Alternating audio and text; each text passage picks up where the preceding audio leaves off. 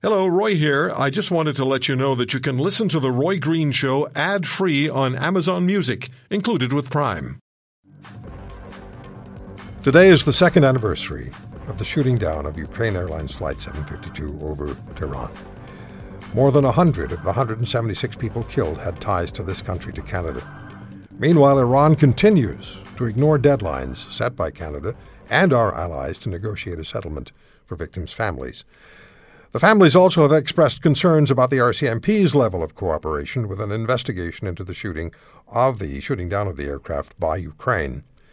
A ceremony commemorating the victims was held today and attended virtually by Justin Trudeau, Doug Ford, and Toronto Mayor John Tory. Joining us on the program is Mr. Hamed Esmailian. He's a spokesperson for the association representing the victims of families in Canada. He lost his wife and his daughter on Flight 752. Hamed, thank you for coming on the program. It's the second time we're speaking. Deepest condolences to you on your very tragic loss. Thanks, Roy. Thanks for having me. Thank you very much. Iran is ignoring you, victims and families, and they're really just thumbing their noses at you. And the families also, your families and the association also have concerns about Canada's commitment to holding Iran to account. Could you talk to us about that, please?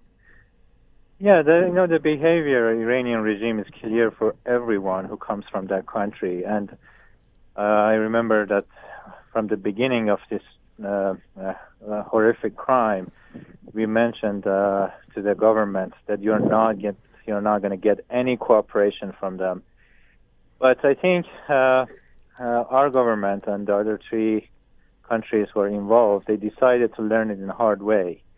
And now, after 2 years, like 2-3 days ago, they understood that Iran is not going to engage in any negotiation to tell the truth and to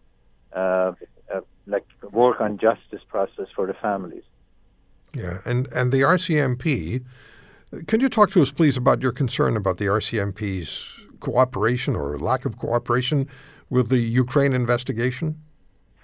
You know, we talked to RCMP from the beginning too, and the time they started the investigation or to talk to the families was like 11 months after this crime, and they started to take testimonies from the families. But as far as I know, none of those testimonies has been passed to Ukraine, who has the criminal case.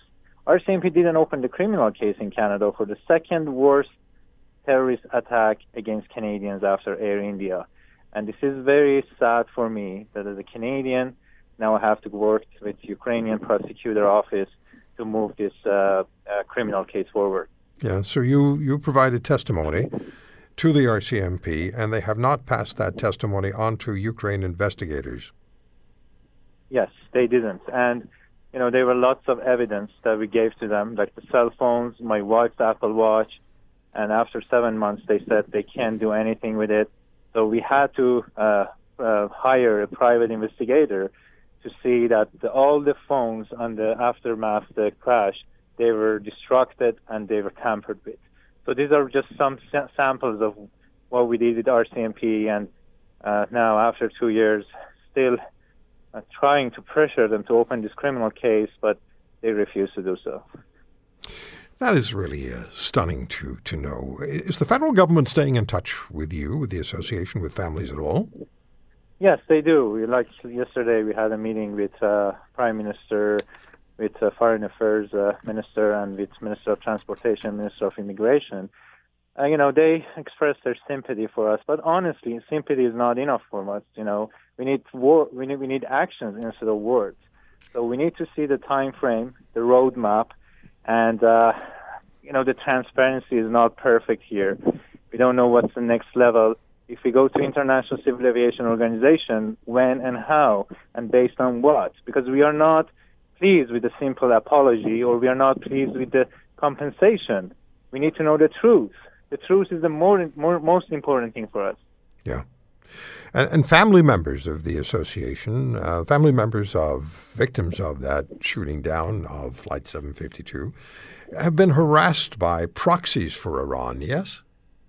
Yes, they have been. You know, like today there was a ceremony in Iran as well, I know that the 3 family members were arrested for a few hours for just taking photos and videos. And same thing here in the soil of Canada.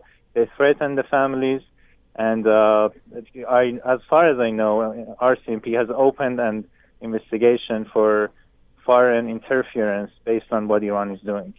Yeah, this is so disturbing to hear, Ahmed, particularly on a date like today, the second anniversary, but it would be disturbing any day to know that you're going through this. You're also not permitted to speak with Ukrainian investigators. Yeah, I had to go to Ukraine at mid-October because when I got disappointed with RCMP, we had no chance. So we hope that the Ukrainian investigation team can come to Canada and talk to the families, or like a team of association, the fact-finding committee can go there and share all the evidence and documents that we gathered in the last 2 years. This is very important, to have a criminal court in Ukraine, to have arrest warrants for the perpetrators of this crime, and we continue to follow on that.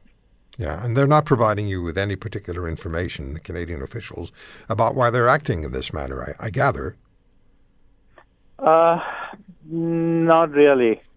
On 24th of November, we published our own report.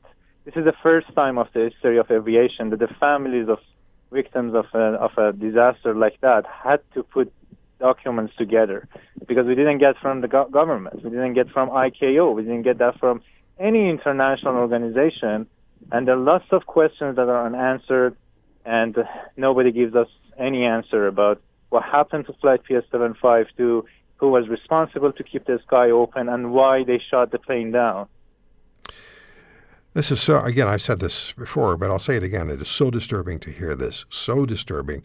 But I'm sure you know that you have the vast majority of the people of Canada on your side, expecting our government to do the correct thing, expecting the RCMP to be cooperative with the Ukrainian investigation. And again, Ahmed, my most sincere condolences, and I know I can speak for everyone listening to this program across the country today.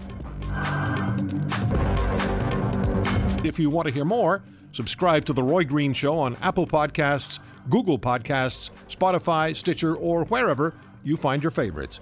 And if you like what you hear, leave us a review and tell a friend. I'm Roy Green. Have a great weekend.